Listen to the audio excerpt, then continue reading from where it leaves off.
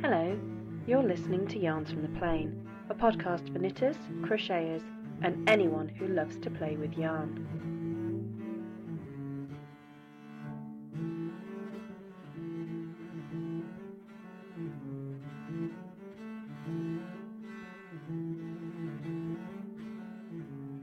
Hello, and welcome to episode 32 of Yarns from the Plane.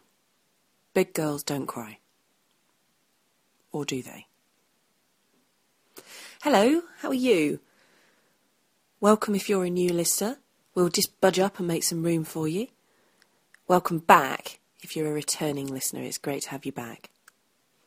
It's been lovely over this past few weeks to read all the comments from the people who have been entering into the Mayen Spinner competition.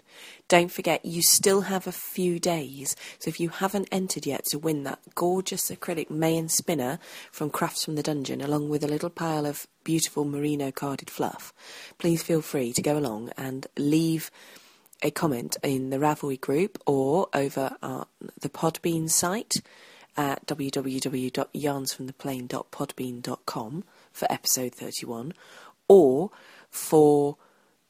at the comments on the Blogspot site, yarnsfromtheplane.blogspot.com. Remember, you need to finish off the sentence, I want to win a Mayen Spinner because. I've had a lovely time reading them. Some of them are beautifully altruistic reasons. I would like to no longer bash people on the bus while I'm trying to spin. Some of them are very selfish reasons. I need one. Taphophiles had me in stitches. Apparently her Andean plying tool is complaining that there are not enough South American named spinning items in her house and it needs some company, which I thought was excellent.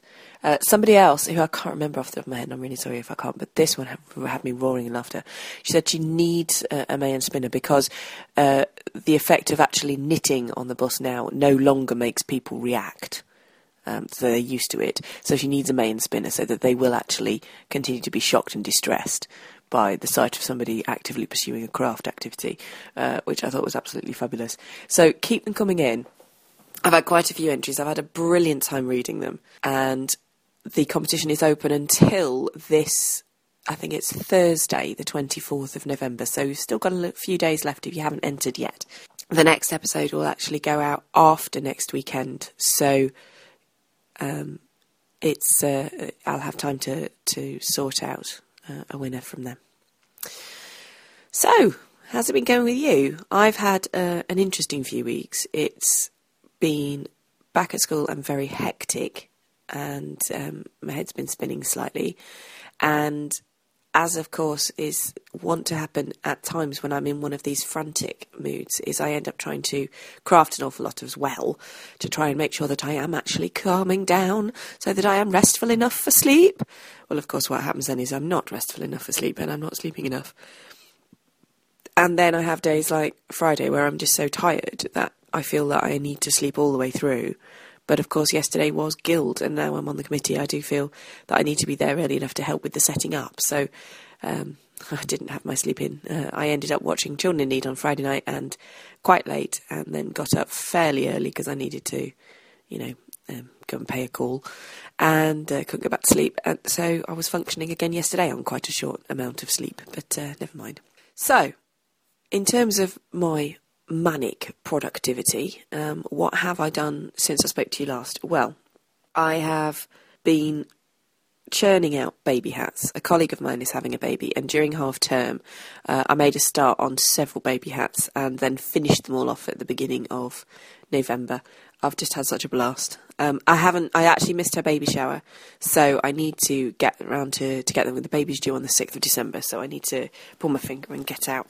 I've mainly used either Debbie Bliss Cashmerino DK, I think it's DK, yeah, or I've used RYC Cash Soft Aran. Now, I love RYC Cash Soft Aran.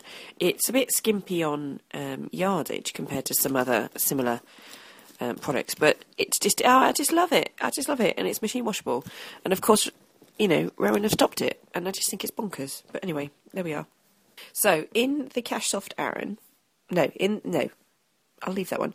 In the Debbie Bliss Cashmerino DK, I have knitted 2 hats. One is a pink hat called Tubey, which is from Wee Woolly Toppers by Woolly Wormhead, because I just love my Woolly Wormhead patterns. And it's a very simple tube of stocking stitch and reverse stocking stitch bands. I had to alter it slightly because the yardage was a bit short, so I think I only did 4 rows of each. So 4 rows of stocking stitch, 4 rows of reverse stocking stitch, and you're doing it in the round. So it makes this gorgeous tubey hat. I had a little bit of yarn left over, so I've made 2 mini pom-poms. So hopefully, I'm a bit worried it might not be deep enough, considering how wide it is. You know, maybe I should have reduced the number of stitches, but there we are. Anyway, that's nice and stretchy, and that's rather gorgeous. Also from Wee Woolly Toppers, I have knitted Waltzer, which is a gorgeous beret done in moss stitch. And I've done that in a cream, and that's just gorgeous. I just love it. Absolutely love it. It's got a little stalk on the top, like a proper French beret. So everyone at work has just gone crazy for it. But my favourite is the hat that I tried to knit first and ended up knitting 2 of due to sizing issues. It is a Christmas pudding hat. It's just gorgeous. The baby's due on the 6th of December. How can you not knit her a Christmas pudding hat? So I had a look. I was fairly confident that if I couldn't find something, I could bodge something together from the tomato hat patterns. But Debbie Bliss did a Christmas pudding hat pattern in a 1992 book called Knits for Hands, Feet, and Hands, Heads and Toes, I think. Of course, you know, I can't actually lay my hand on it at the moment to tell you for definite what it's called. Let me have just a rummage down the side of the chair.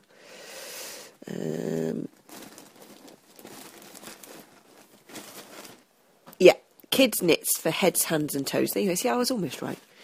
And it was published by Ebury Press in 1992.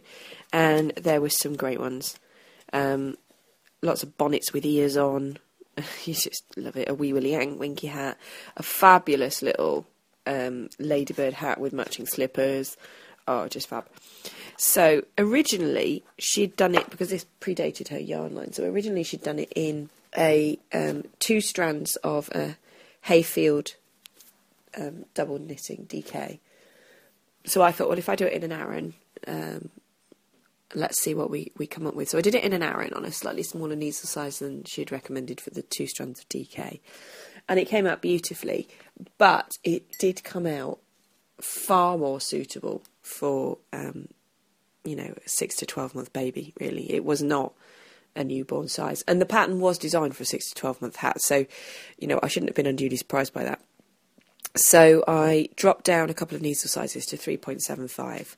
And I think it's far more, according to, you know, the Woolly Wormhead measurements, it's far closer to a newborn to 3 month old hat size. I suspect it might still fall over her eyes on Christmas Day, but, you know, better that than anything else. You don't really want to end up with it, you know, sort of only being able to wear your Christmas pudding hat in the summer, really, do you? I mean, dropping down to a 3.75 needle size has, of course, given the hats, you know, something approaching, you know, a texture of Kevlar. No, I mean, it's not that bad, but it is substantially thicker and obviously doesn't have the drape when you do it with a 4.5 needle, but it will keep the wind out. So, you know, the last 2 winters here in the UK have been actually much colder than they have been in recent years, so anything for keeping the wind out of a baby's ears has got to be good, hasn't it? So that took up most of my knitting on my half-term holiday, and a bit after, because I was fiddling around with the holly leaves for a while. They're actually really well written. You knit each leaf in 2 pieces, and it is pretty much a rectangle, but in the middle of it, you put a picot row by knitting one, you know, knit 2 together, yarn over, knit 2 together, yarn over, knit 2 together, yarn over, and then you turn it wrong sides together and just stitch up the cast off. And no, you don't. That's a lie. You actually fold it over and cast off. Do you? Oh, how ridiculous! I can't remember what you do. Excuse me. Let me consult, because I think I might have done something different.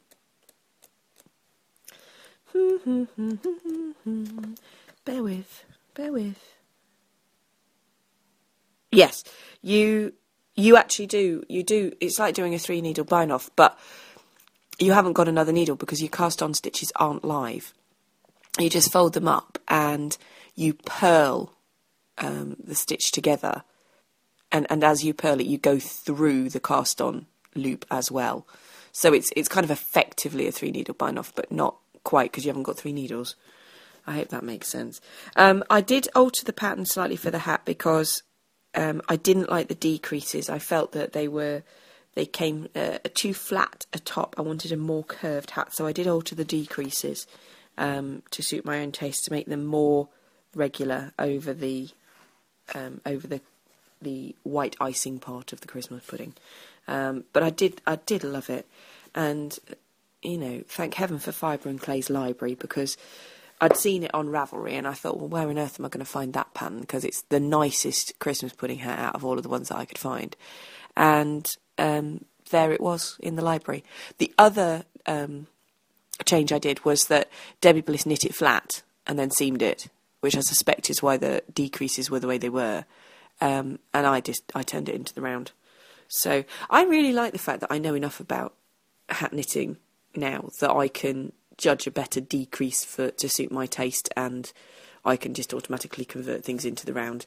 So I am really pleased with that. Thank you, Woolly Wormhead, for all of their help on the 2 courses that I've done with you that have helped give me the confidence to do that. What else have I done? Well, my weaving is off the loom. Finished that this week. It's about 17.5 inches wide. The weaving itself is probably about 51 inches, so it's only just long enough really to go around my shoulders and over the top of my arms, a bit like a pashmina, and then I've left a longish fringe. It's not long enough to swing back round my neck and over my shoulder again, but I'm not too worried about that. It was a learning piece, and it's given me an idea of how long I need to warp it up if I want to make one of those sari style Mobius cowls that my friend B was making the other month. It's given me enough of an idea to work out how much more I'd need to extend the dining table if I wanted to have a longer warp, or that I'd quite possibly have to actually put a second warping peg out to warp around. But, that's okay. That's part of the learning process. So I am pleased with it. You can definitely see an improvement up the piece. You can definitely tell which end is the start and which end is the finish, just by looking at the selvages. The selvages are not neat and even, but I decided I didn't care, that I was doing it. It was going to be entered into the guild competition yesterday in the class, the first time I've tried. So I thought, right, well, that would do. That would absolutely do. I'm quite happy with that. So that's what I did. So quite pleased with that. Anything else? Yes, I'm working on various bits and bobs for the Woolsack project for cushions. And what I'm going to do is I'm actually going to dedicate the next episode to talking about Woolsack. I'm going up to Harrogate. I'm going to volunteer on the Woolsack stuffing station for a while next weekend. And I'm going to hopefully then make a big feature about Woolsack, and I'll explain more about the project for those of you who haven't heard about it. If you do want to find out a little bit more, then you can find out at www.woolsack.org. I think that's the link, and you can find out more information there. But I will be focusing the whole of the next episode on Woolsack, mainly because that's what most of my knitting is going to be for the next little while. I'm now recovering at the moment, sat in a chair, from a bit of strenuous activity. I mentioned the guild competition, linked to the guild competition. The chairman's choice of category was called Kaleidoscope, and after the polymer buttons workshop from last month, I really wanted to make some polymer buttons to go with the scrap yarn spinning. Now, I spoke about the scrap yarn spinning, and then if anyone followed me on the tweet, you'd have seen that I cracked and spun some yellow because I felt it needed some yellow. I then, looked at the yardage and spun some more red. So that was the weekend, I think, after I recorded the podcast. And carded and spun some more red using the hand carders. And then last weekend, I finished off by doing some more blues and purples. I then, on Friday night, reskeined the yarn. So it was in 7 skeins, broadly red, orange, yellow, green, blue,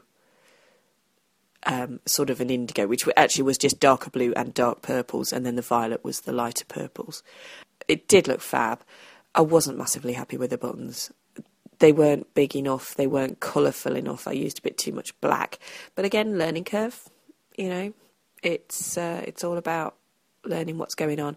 It was really, really hard to do it as well. I didn't have a ceramic tile, so I was trying to use a shiny piece of kind of plastic, and that just wasn't right for it. It kept sticking to it.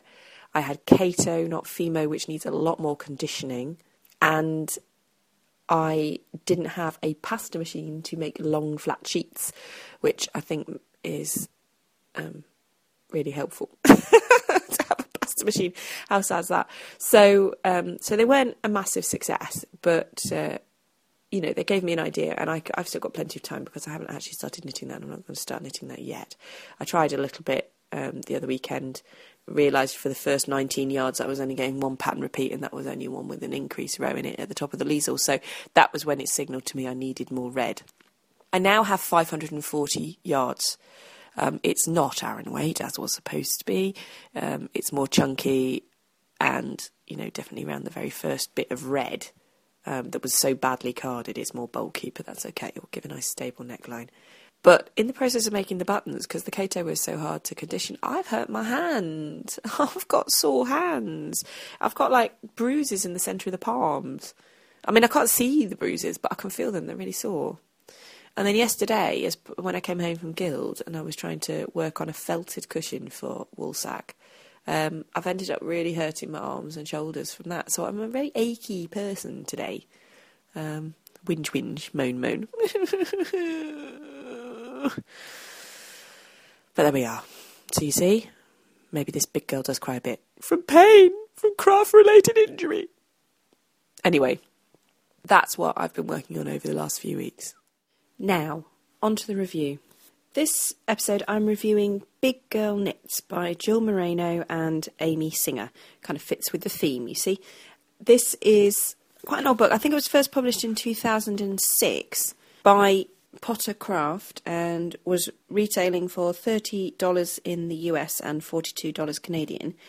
I stumbled upon it during half-term week for $3.99, the princely sum of £3.99 at The Works. Now, if you're not familiar at all with The Works is one of these discount bookstores where they pile them high and sell them off. I really don't like it as a bookstore.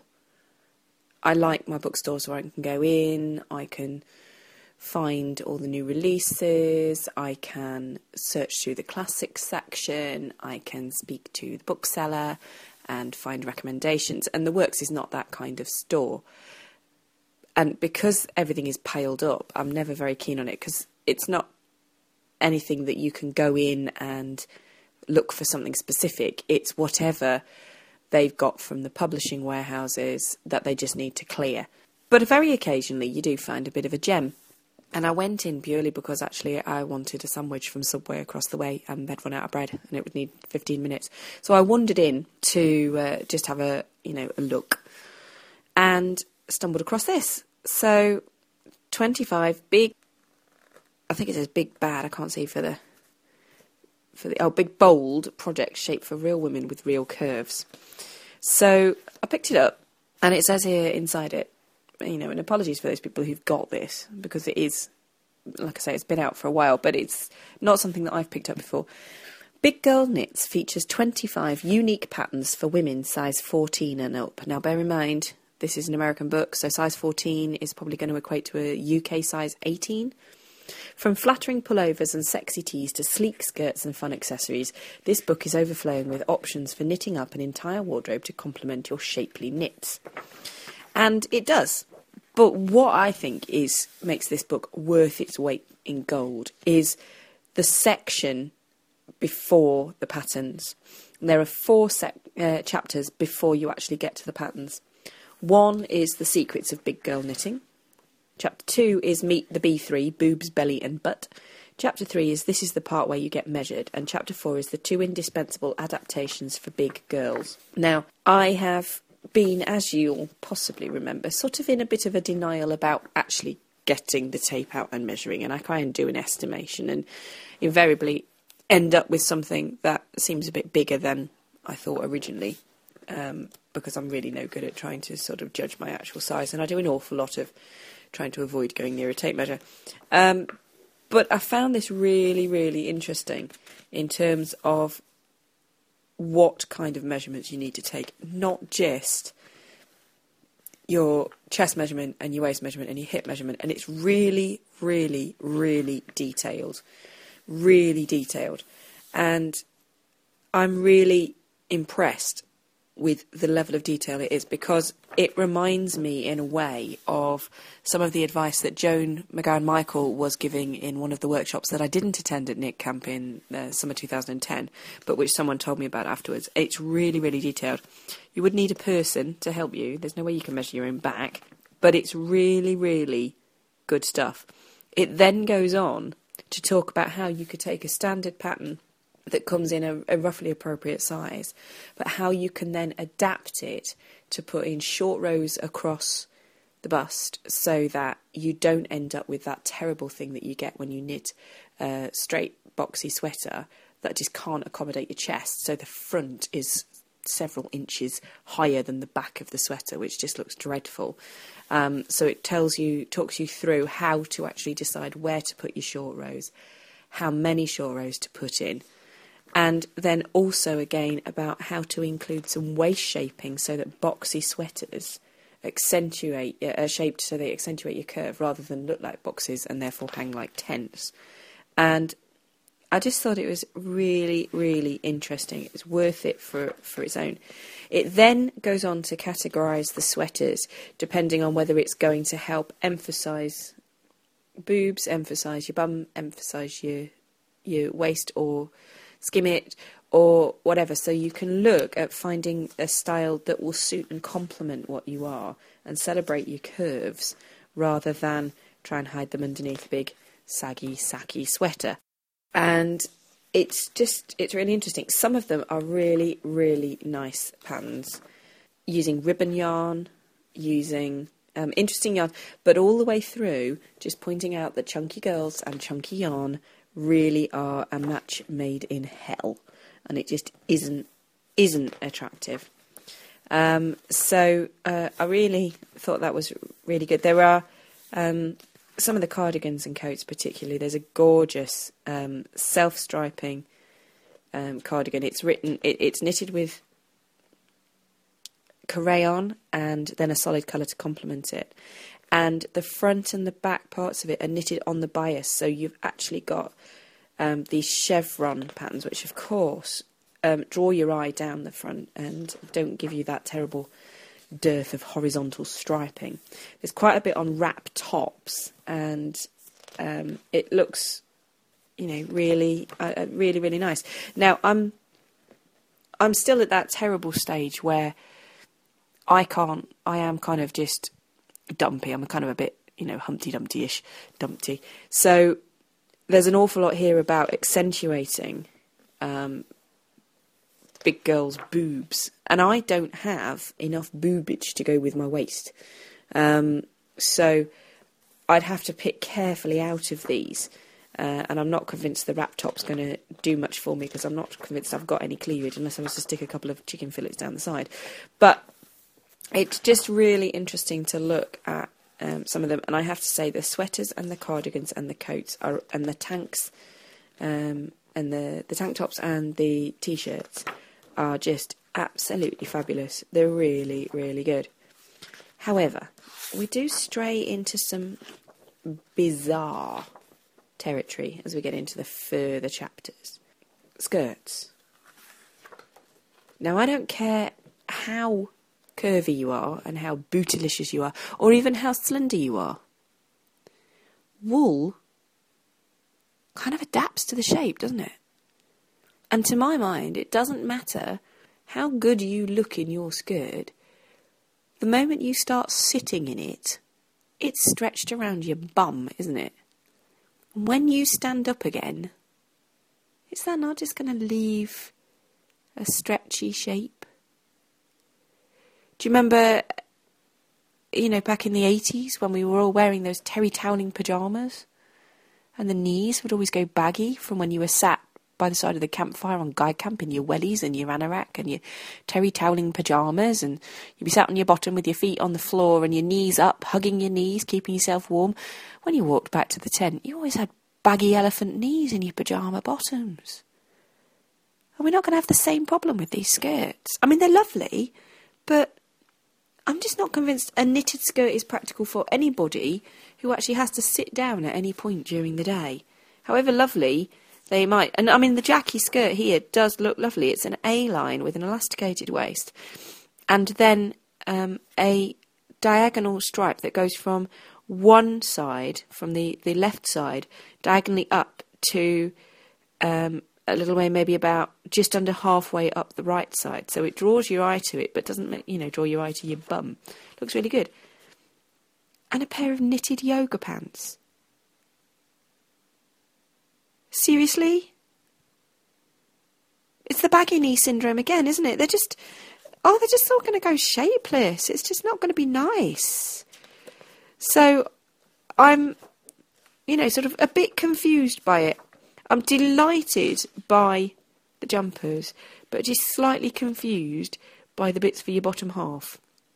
And then we've got a section on accessories, which again, this is about knitting for big girls and big sizes. Why do you need to put socks and mittens and, well, I suppose a big wrap that's bigger than a small wrap, I suppose, but, not quite sure. I mean, Mimosa is a lovely wrap in there that's done with linen, with lots of beads in it, and it is beautiful. And I should imagine, I suppose, that, trying to knit a shawl that's going to fit you from some of these small things is possibly annoying. But I'm just, not convinced by its place and what it needs to be in there. But in terms of a reference for how to measure yourself accurately and how to adapt knitting so that it fits you well, I think it's an absolute winner. I just think there's a couple of dodgy patterns towards the end.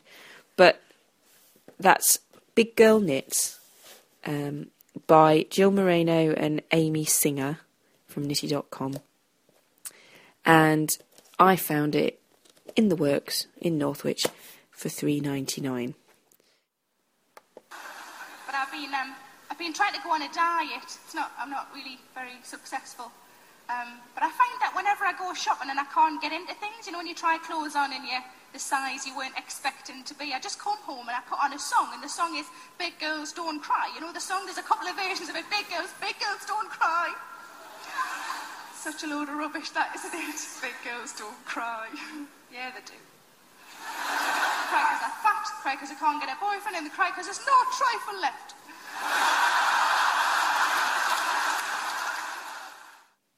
So the review's got a link to the title, but what about everything else?